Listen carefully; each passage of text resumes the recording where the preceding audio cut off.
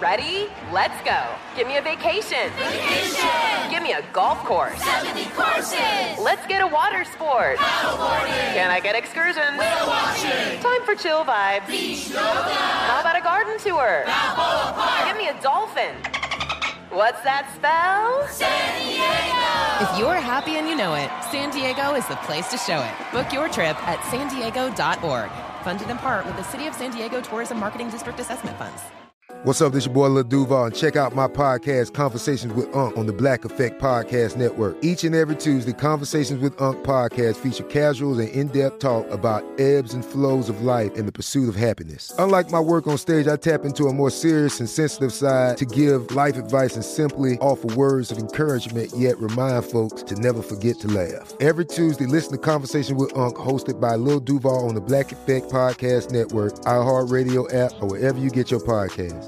Presented by AT&T. Connecting changes everything. You know you've got a comeback in you. When you take the next step, you're going to make it count. For your career, for your family, for your life.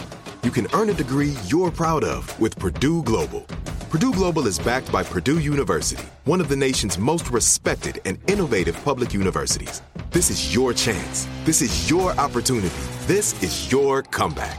Purdue Global, Purdue's online university for working adults. Start your comeback today at purdueglobal.edu.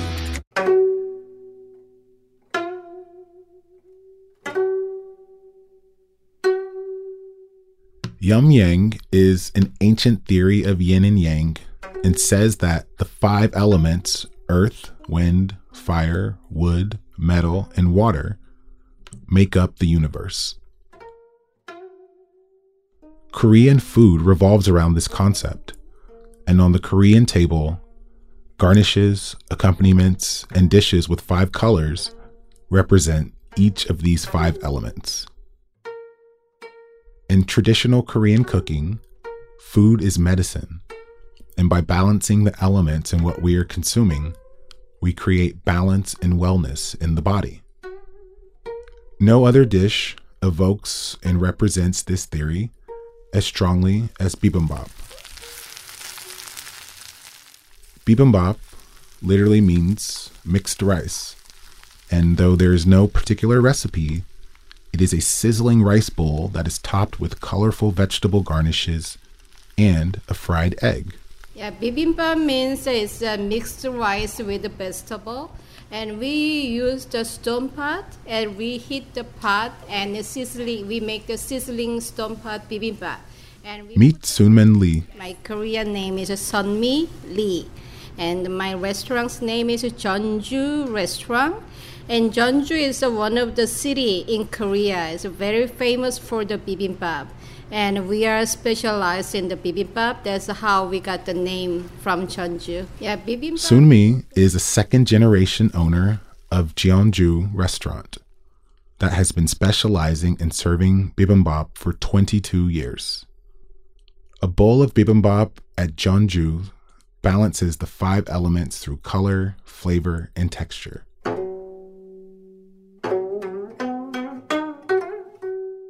White strands of crispy daikon radish on a bed of rice, rich yellow in eggs and crunchy raw bean sprouts, red in the thinly sliced carrots and spicy hot Korean chili paste, gochujang.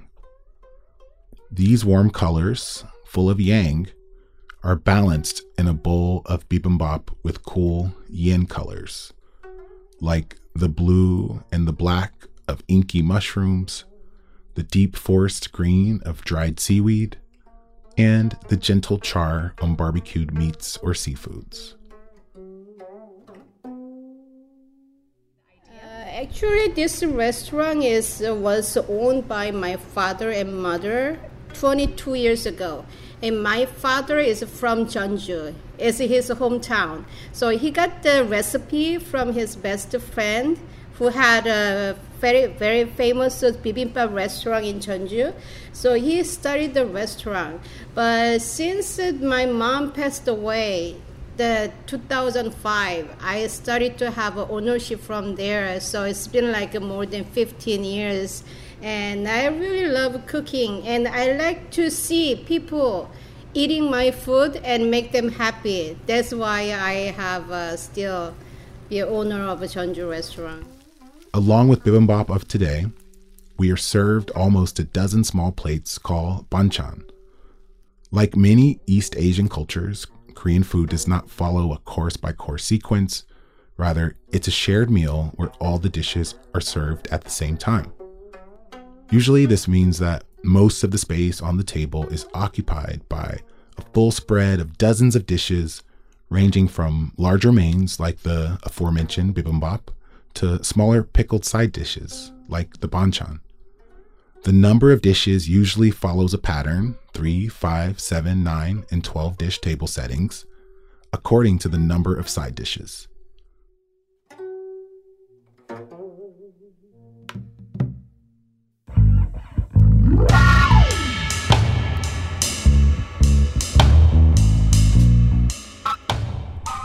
Today on Point of Origin, we're exploring Korea's ancient culinary traditions and their modern adaptations. Our first guest, Ji-Hae Kim, is the chef and partner at Miss Kim's restaurant in Ann Arbor, Michigan, where she's making a both regional and also a revival kind of Korean cuisine of her youth and her ancestry.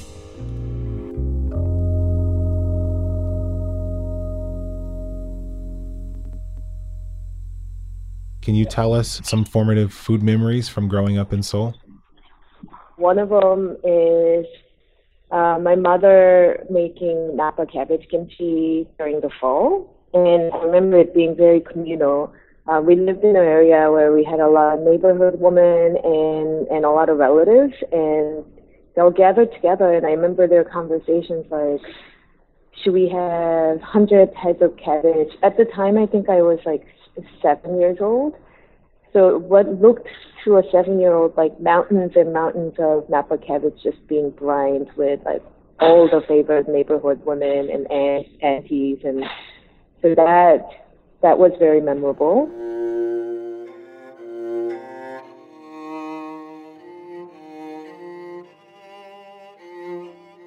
Kimchi is a staple in Korean cuisine as a famous traditional side dish made from salted and fermented vegetables like Korean radish or napa cabbage, with the addition of a varying selection of seasonings like gochu garu, spring onions, garlic, ginger, etc. For Ji-Hae Kim, the napa cabbage her mother made is the one that she considers to be the gold standard. Because when you grow up with a mother who cooks everything from scratch, you tend to think that that's all you need to know about Korean food. You've got it, right? Your mom's fabulous. Everything's made from scratch. But it's only recently that I realized that a lot of food that she was cooking was actually regional cooking from Gyeonggi Province, where her family is from.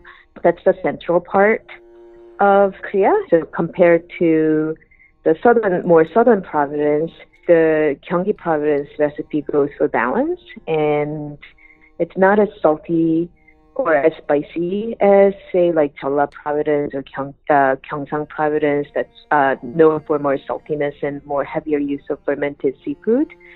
So then I realized that all the food that I was eating was actually not necessarily standard, but like a one part of many kind of regional cooking in Korea. So when I decided to go into the kitchen and become a cook, I started approaching it kind of like a study subject, because I can be a little nerdy, and because my mom was very protective of her own recipes, and number two, she didn't think that I should be in the kitchen, so she wasn't very upfront with her own knowledge. So what I did was that I started reading books. I just started collecting all the books, and then what really caught my attention was these old cookbooks from like 18th century, 19th century, 17th century. I think the oldest one goes all the way to like 16th century. A lot of it refers to the preservation techniques and how to make alcohol out of grains and things like that. And that was just amazing discovery. And then I got really hooked because it was breaking a lot of my own preconceived notion of what Korean food is. And by going more in depth into ancient cooking and trying to understand the story, the evolution of Korean cooking, it almost made me feel more free.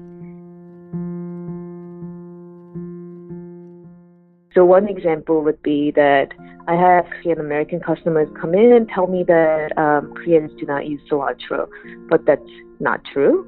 And then I have Korean American customers come in and say that there is no cheese in Korean cuisine, and that's also not true because there's a very, very old cheese recipe, and it sounds exactly like ricotta to me. Like you take the milk and then you season it like ocean water, it says, and then you curdle it over the heat, and if it doesn't curdle very well, then you can throw in a little vinegar or a little makgeolli, which is fermented rice wine. And it tastes different than ricotta because we're using different acid, but the process itself is almost identical. And then I found recipes that look like French head cheese, like cured hams, and so it's just like pretty amazing to see where the Korean people has been eating, like what they have been eating a few centuries ago and what they're eating now and how that became.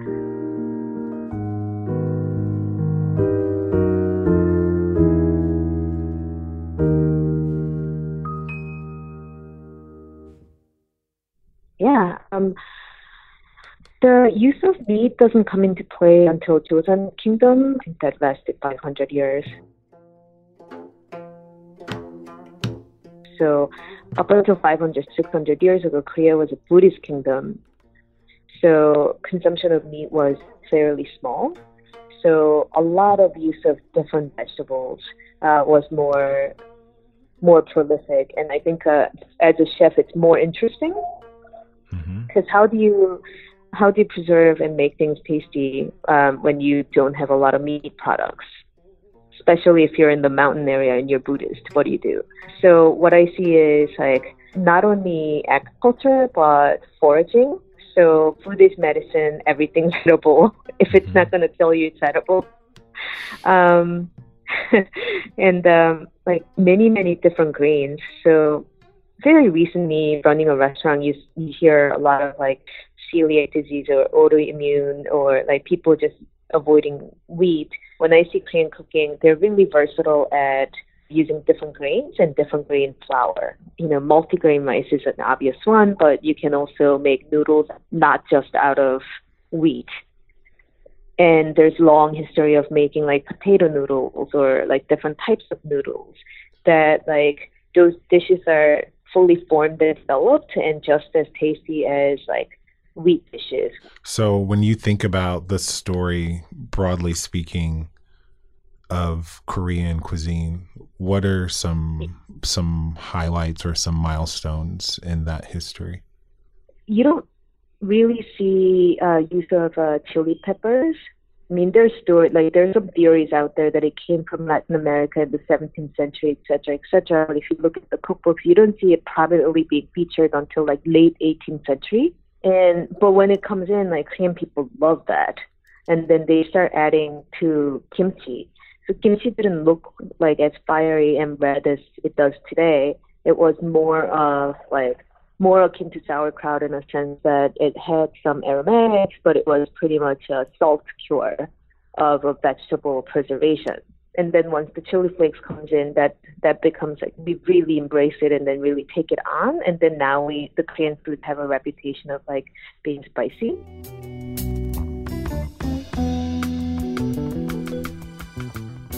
Gochu, which means pepper in Korean, is very subtle with sweet and citrusy notes. It's sort of tangy, but not really hot.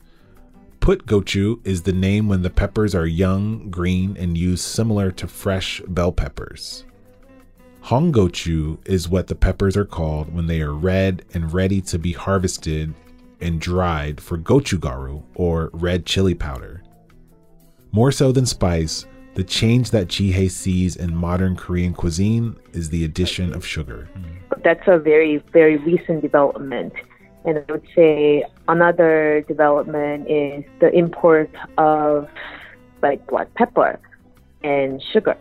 Sugar and black pepper, like very, very like simple kitchen staple, but it's not around until very recently. Before, we were using honey, and actually not a lot of sweeteners at all. But I do notice that there's very little sugar in ancient cookbooks. Sweeteners used very sparsely, and it's like a tablespoonful of honey for an entire pot of something.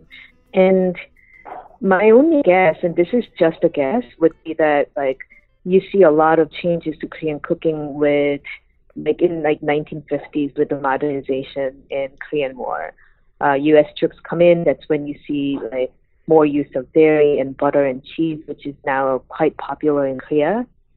And I'm wondering if that would be the point. Mm-hmm. It's only like after 1930s cookbooks that I start seeing like bigger proportions of sugars going in.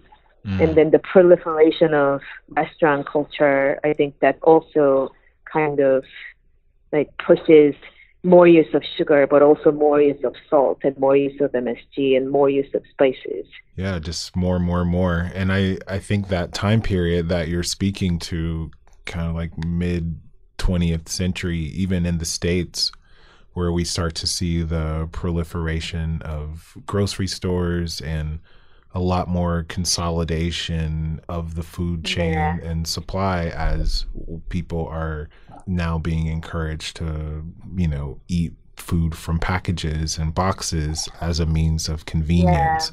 So this commodification of food. That's I right. think you see this in the United States too around the same time. That's right. Yeah. So that seems to check out. And I think, you know, the same thing is happening in lots of places around the world for the same reason. And, you know, up until like late 19th century, like Korea was enclosed. We were known as the hermit kingdom. Mm-hmm. So there was not a whole lot of things coming in from like West, definitely. I mean, a lot of trades were with China and Japan.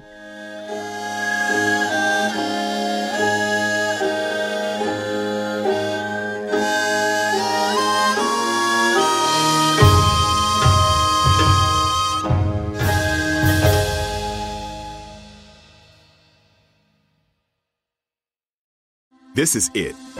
Your moment. This is your time to make your comeback with Purdue Global. When you come back with a Purdue Global degree, you create opportunity for yourself, your family, and your future. It's a degree you can be proud of, a degree that employers will trust and respect. Purdue Global offers working adults like you over 175 flexible degree programs to meet your specific career goals. These include associate, bachelor's, master's, and doctoral degrees and certificates. Purdue Global degree programs range from nursing to business to communication and more. Whatever your interest, we have the degree that will move you forward. You have the knowledge, you have the experience. Now it's time to get credit for the work you've done and earn the recognition you deserve with Purdue Global, Purdue's online university for working adults. You know you're worth it. We do too. So don't wait another second to get the degree that will take your career to the next level. Start your comeback today at purdueglobal.edu. Hey, this is Jodie Sweetin from the podcast How Rude, Tanneritos. As a nostalgic voice from your past, I'm here to remind you that amongst the stressful and chaotic existence we live in 2024, you deserve to get away. It's time for a vacation, no matter when you're hearing this. And let me tell you how you'll get there. The 2024 Hyundai Santa Fe. Want to bring the family to the mountains with the Santa Fe's available H-Track all-wheel drive? Well, it's got standard third-row seating and available dual wireless charging pads for the kids who just want to stare at their phone and not talk to you. You know what I mean. Visit HyundaiUSA.com or call 562-314-4603 for more details. Hyundai, there's joy in every journey. With AT&T in-car Wi-Fi, stay connected wherever you go and transform your vehicle into a dependable Wi-Fi hotspot. Powering applications like real-time GPS and voice assistant, navigation becomes a breeze. Even on the practice field, AT&T in-car Wi-Fi keeps you connected while in proximity of your vehicle. Work, stream shows, or finish homework without missing a beat. See if you're eligible for a free trial at att.com/in-car Wi-Fi. Don't let connectivity be a roadblock in your journey. Always pay careful attention to the road and don't drive distracted. Wi-Fi hotspot intended for passenger use when vehicle is in operation. Compatible device and vehicle required.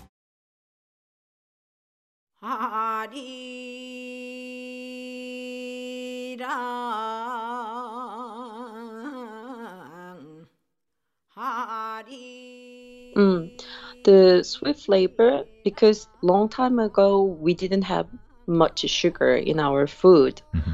But these days, the young generation, they want has more like impact on their palate.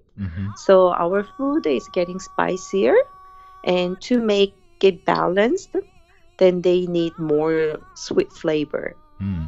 So the true spicy flavor from our ancestor is from the chili powder or chili paste. It's the spiciness it was very heavy, and then it comes, very slowly. But these days, the spiciness of Korean food it comes very rapid, because they are using, capsaicin sauce. They take out only the spiciness from the chilies, and then they make a really hot, spicy sauce. So to kill the spiciness, they use abundant amount of sugar, or like a corn syrup. But the true sweetness of our cuisine comes from like rice syrup, which need to spend a long time to make it, rather than like very easy product like a corn syrup things. Yeah, so it's changing a lot. When I was young, that's Soyoung Jung, who is the co-founder of Buri Kitchen. Buri in Korean means root. Through their website, Buri Kitchen, which is Soyoung and her co-founder, Sonia, who you will hear from later in the episode, share what they learned in talking to farmers, fishers, and vendors about the history of Korean ingredients. Her explanation of modern adaptations of Korean cuisine all can be explained in the evolution of taste. A global increase in a taste for sugar has also meant that those traditional recipes, like the ones that Ji-hae researched extensively before opening Miss Kim's, are now harder to find. In wrong way, but you pronounced it right. And do you have memories from your childhood of this cuisine before it became so sweet and spicy? Yeah, of course. When I was young, my mom's food or my grandma's food, it wasn't sweet. It was savory rather than spicy and sweet. But these days, the Korean food is described as mostly spicy food or, spicy and sweet food. Just wondering, for people who aren't familiar with Korean food, what are some dishes or ingredients or some characteristics of the diet that really are typical in Korean food? People usually they start with like bulgogi or japchae or kimchi, those kind of recipes, right?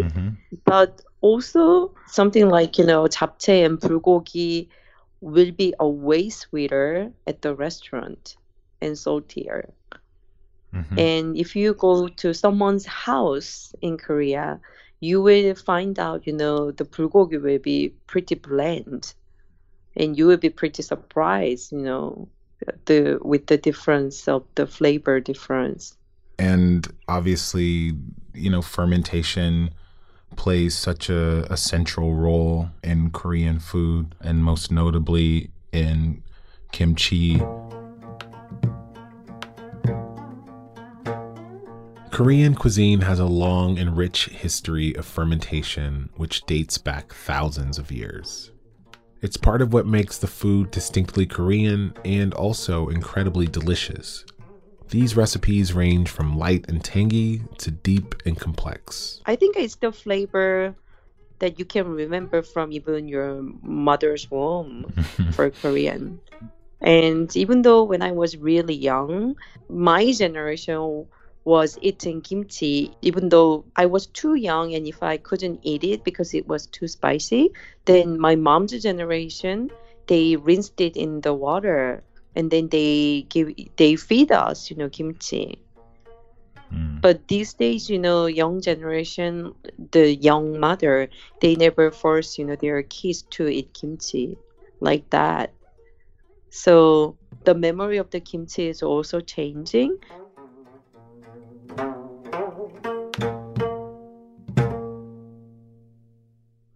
Soyoung Jung guides us through a regional tour of South Korea from the vantage point of 3 distinctive styles of preserved fish. Their methodology in curing are all unique. It's a story that ran as our cover for Whetstone Magazine, Volume 2. So the first one that we have is the guamegi, which is from the southeast coast. Guamegi is a dried fish. You can dry herring or sauri. It is dried near the seaside because, the sea breeze, it's freezing the fish and thawing repeatedly. It gives really interesting texture of the fish. So if you go to the Pohang area where it's famous for drying this fish during the winter time, then you can see thousand and thousand fishes hang outside and then drying there, like you're dripping oils in the outside. Is that a methodology that is practiced in coastal areas around Korea, or is that just in this one particular region? You can say it's one of the methodology in Korea, but guamegi is very famous from Pohang, because the Pohang is the city where it's near to the sea, and it has the perfect condition, to dry this, freezing, thawing, drying method for this fish. And then if we were to go to the northern part of the country, we see hwangtae, which is a kind of pollock. Can you tell us about that? The hwangtae is really interesting fish because it's pollock. Korean people, they have, maybe about more than 42 different names, only for this fish. Wow. Because we use so many different methods, to process this fish. So depends on the dried condition, or whether it's frozen or it's fresh. This fish has so many names. I actually love that depending on where it is in its life cycle, there's a different name associated with it. How is this hwangtae preserved? It's a freezing dry method, but this area where we make this special fish is amazingly cold. And we say this area has kind of blade cold. The wind is so brutal. So you feel if you have the wind during the winter time in this area, you feel almost, the blade just strike your face. It's so cold. It's so sharp. But this area has very cold area. And so you dry them in the outside during the winter time. And then this fish becomes, freeze with the moisture. And then when you have the moisture, when it is frozen, then it becomes, bigger, right? And then during the daytime, this fish got it's thawing, and then it loses moisture again.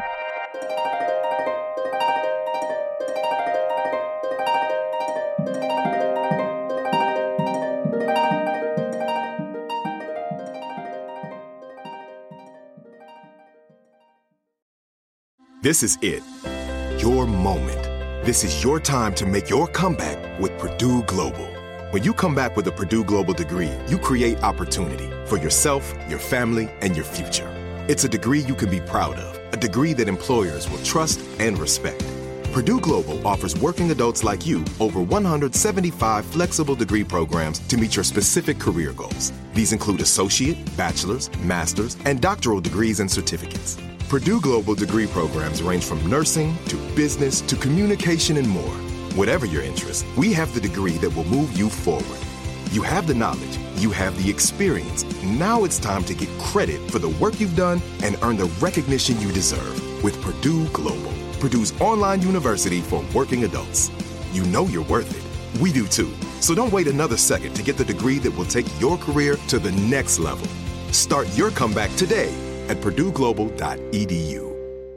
Hey, this is Jodie Sweetin from the podcast How Rude, Tanneritos. As a nostalgic voice from your past, I'm here to remind you that amongst the stressful and chaotic existence we live in 2024, you deserve to get away. It's time for a vacation, no matter when you're hearing this. And let me tell you how you'll get there. The 2024 Hyundai Santa Fe. Want to bring the family to the mountains with the Santa Fe's available H-Track all-wheel drive? Well, it's got standard third-row seating and available dual wireless charging pads for the kids who just want to stare at their phone and not talk to you. You know what I mean. Visit HyundaiUSA.com or call 562-314-4603 for more details. Hyundai, there's joy in every journey. With AT&T in-car Wi-Fi, stay connected wherever you go and transform your vehicle into a dependable Wi-Fi hotspot. Powering applications like real-time GPS and voice assistant, navigation becomes a breeze. Even on the practice field, AT&T in-car Wi-Fi keeps you connected while in proximity of your vehicle. Work, stream shows, or finish homework without missing a beat. See if you're eligible for a free trial at att.com/in-car Wi-Fi. Don't let connectivity be a roadblock in your journey. Always pay careful attention to the road and don't drive distracted. Wi-Fi hotspot intended for passenger use when vehicle is in operation. Compatible device and vehicle required.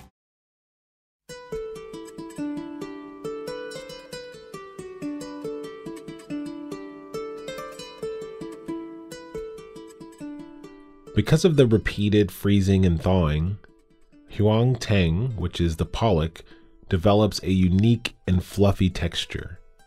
When cooked into a soup, it produces a milky-like stock. Yes.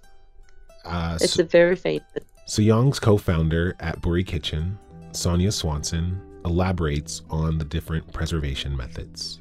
Here's Sonia to further explain. Then the three fish that we kind of center for this piece are Gangwon-do hwangtae, so hwangtae meaning dried pollock, and Gangwon-do is a region in the north of South Korea. So if you're looking at the entire United Peninsula, it's kind of central, but in terms of just South Korea, it's on the northern part of the country.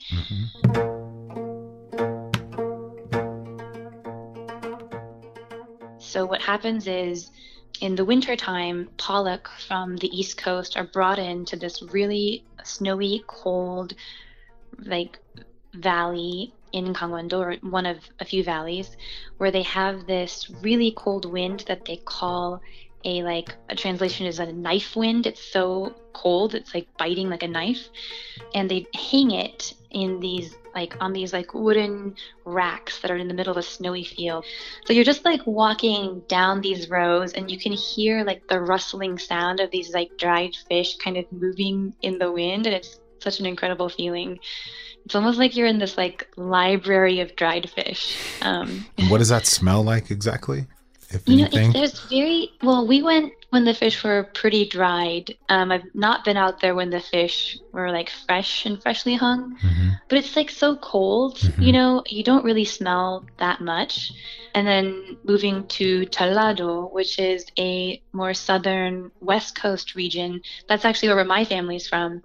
And that's where we go down for all the holidays. And so Jeollado is a little bit warmer, and it's on the West Coast, which has a much shallower sea that's more like mud flats. And the fish you get there are these small croakers. When you dry those, it's called gulbi. And so gulbi are salted, and then they're hung to dry for a while. And it dries very slowly because it's a more humid region. And what's kind of interesting about gulbi, and this is one of those examples, I think, of how in some ways Korea has become hyper capitalist, is that there's this special kind of gulbi called bori gulbi, or barley gulbi, that's dried in barley, and it's a very labor intensive process. It's a very luxury product. But if you go to department stores in Seoul and go into the basement where all the food stands are, you can find, especially around the holidays, boxes of gulbi, a box of 10 gulbi that is over $500. Wow. Yeah, for a single box. But the reason why I think those are so expensive is because around the holidays, especially for certain kinds of business relationships and transactions, you're supposed to give very expensive gifts to be impressive. And so that is one of the very expensive gifts you can give. And it's usually given in very specific business contexts, and occasionally for bribes, although some laws have been passed to outlaw how much you can spend on a gift for certain government employees. There's a region called Gyeongsang-do. And Gyeongsang-do is also got a lot of seaports. It's on the East Coast, near the East Sea, which has very cold, deep blue waters. And Taeyang and I went down to this really cool area of Gyeongsang province called Guryong Harbor, and in that area, it's like a very traditional, famous kind of dried fish. There's a very traditional, famous dried fish there called kwamegi, and I had actually not had kwamegi outside of Korea before coming to Korea ever, because it's one of those things that doesn't ship very well. So the way that kwamegi is made, it was usually traditionally made with herring, but the herring populations kind of started to drop off in the last few years. So they've started to replace it with Pacific sori, which is a little smaller, but I think they're both herring and sori are known for having a lot of like oil. Mm-hmm. They're very oily fish, and this is like why this fish is so delicious. I don't know about you, but I love oily fish. Same, yeah. What's cool is that they'll like fillet these fish, and so rather than drying them whole as you do with hwangtae and gulbi, kwamegi is dried as a fillet. So they will hang up these fillets by the ocean, and what's cool is that the temperature kind of fluctuates, and you get, you know, sort of similar kind of like freezing and warming that results in a little bit of like expansion and contraction of the flesh, similar to hwangtae. But this fish is like, again, really oily. Like when we went there, you could see like the oil literally dripping off of the fillets that were sitting in the salty, you know, ocean breeze in the sun. And so because of that, you get this like really chewy, really intensely flavored fish fillet. And it's almost like this really amazing fish jerky. And it's like, wow, so good. So good. What's interesting about Korean food that I think is not always seen as broadly in the US is that it's such a seafood-centric cuisine. Like it's surrounded on three sides by ocean. Like there's a ton of seafood in the diet. And one of the ways, I mean, there are many ways of preserving seafood, like one of them being salting and preserving in brine, but one of the most popular ways is by drying them. And there are different techniques of drying fish for different regions and different kinds of fish. So for example, the most common dried fish you'll find in almost every Korean meal, and even if it's just in the form of soup stock, is dried anchovy. Like that is a staple. Like every Korean kitchen will have dried anchovy. And then here's Young to talk further about the problems and devastation caused by overfishing in Korea. Fish. It was very common fish in Korea a long time ago, and we used to catch them so much. That's why I think, you know, people started developing, you know, new methods, you know, to preserve this fish. But all of a sudden, like during 80s or 70s, we started, you know, catching too much, like overfishing it. And then sadly, we don't have it anymore these days. But that's part of that's really part of the beauty of your work is that you are helping to keep these traditions and the awareness of these traditions alive.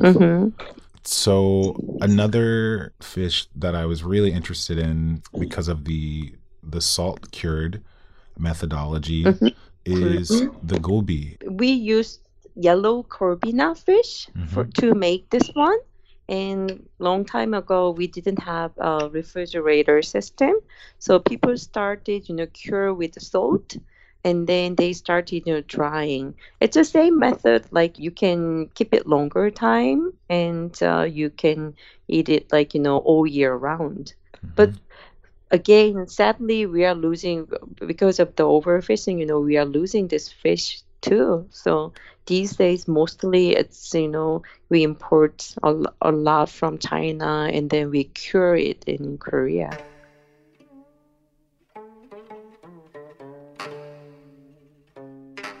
Yeah, Sonia, I think this is a very important but nuanced point that you've brought up here, because often the immigrant experience is conveyed in terms of loss or sadness. But what I'm interested in, which is sort of what your mother has instilled upon you, is the ways that we can make new what was previously lost. And I think that becomes one of the central questions and the central work of many immigrants to, in effect, make their own history part of their contemporary work.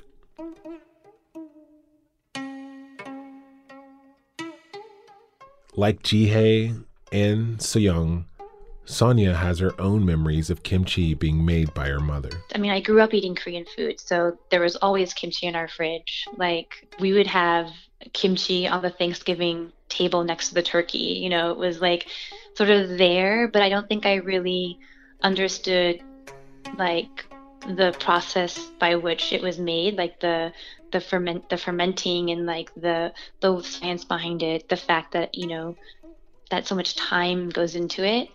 And I think like I've been thinking a lot about like what Korean American food is, because a lot of places where we were living growing up, my mom didn't have access to like a Korean grocery store. So like I remember sometimes she would make kimchi using like Chinese cabbage, Thai fish sauce, Mexican red chili pepper, you know, and it was this like really American blend of ingredients that was an approximation of the kimchi she had growing up. And it's just not to say that like one thing is more authentic than the other. Like I don't think that my mom's, you know, Americanized kimchi was not authentic. It was authentic to like our lived experience, right? Of course, yeah. So for me to go back though and taste a different kind of Korean food, like taste, you know, kimchi that was made from ingredients that were cut in the field like 2 days before, you know, for me to like taste this doenjang that was like straight from an earthenware pot that was sitting in the sun. Those flavors made me realize, I think more than anything, how much my mom lost by immigrating, like the things that you lose, like the flavors and the tastes and the food that you lose by moving to a new country. It just made me kind of a little bit more aware of like the subtleties of like the hardships that she experienced too, you know, the distancing she had from her homeland.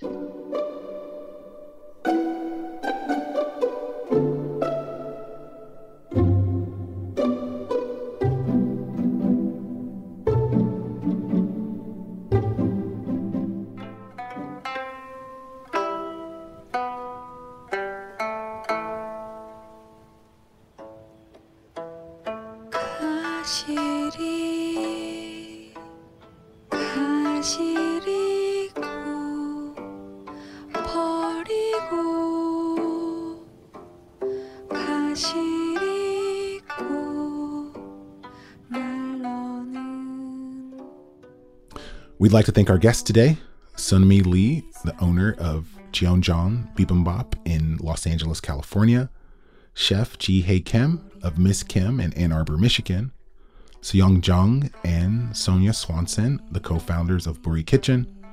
And I would like to give a special thanks to my business partner, Melissa Shi, for helping me bring this episode together. That's all for this episode of Point of Origin. Thanks for listening and supporting the Whetstone podcast, where we travel the world to champion food as a means of expanding human empathy. Please, if you like what you've just heard, rate us, review us, give us 5 stars so that we can continue to make these podcasts just for you. To keep abreast with all things Whetstone, follow us on IG at Whetstone Magazine or online at whetstonemagazine.com. That's WHETSTONE magazine.com, where you will find the latest on all things Whetstone, including the details from today's show and information about purchasing our print magazine. Special thanks to Celine Glacier, our lead producer, to Kat Hong, our editor, Quentin LeBeau, our production intern, and thanks to our friends at iHeartRadio for helping us bring you this podcast, to Gabrielle Collins, our supervising producer, and to Christopher Hasiotis, our executive producer. I'm your host, the Origin Forager, Stephen Satterfield, and we'll be back here next week with more from Whetstone Magazine's Point of Origin podcast.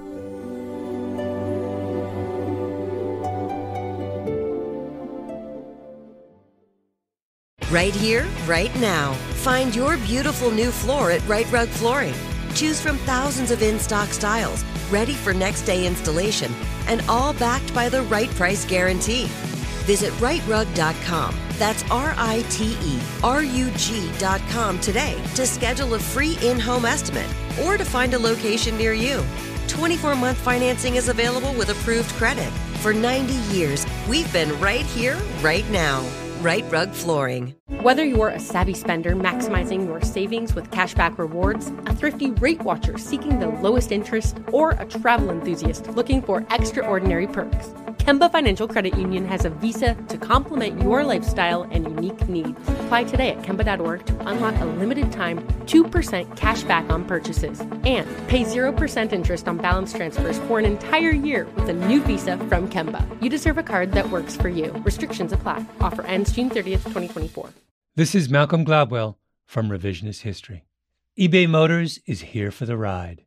With some elbow grease, fresh installs, and a whole lot of love, you transformed 100,000 miles and a body full of rust into a drive that's all your own. Brake kits, LED headlights, whatever you need, eBay Motors has it. And with eBay Guaranteed Fit, it's guaranteed to fit your ride the first time, every time, or your money back. Plus, at these prices, you're burning rubber, not cash. Keep your ride or die alive at ebaymotors.com. Eligible items only. Exclusions apply.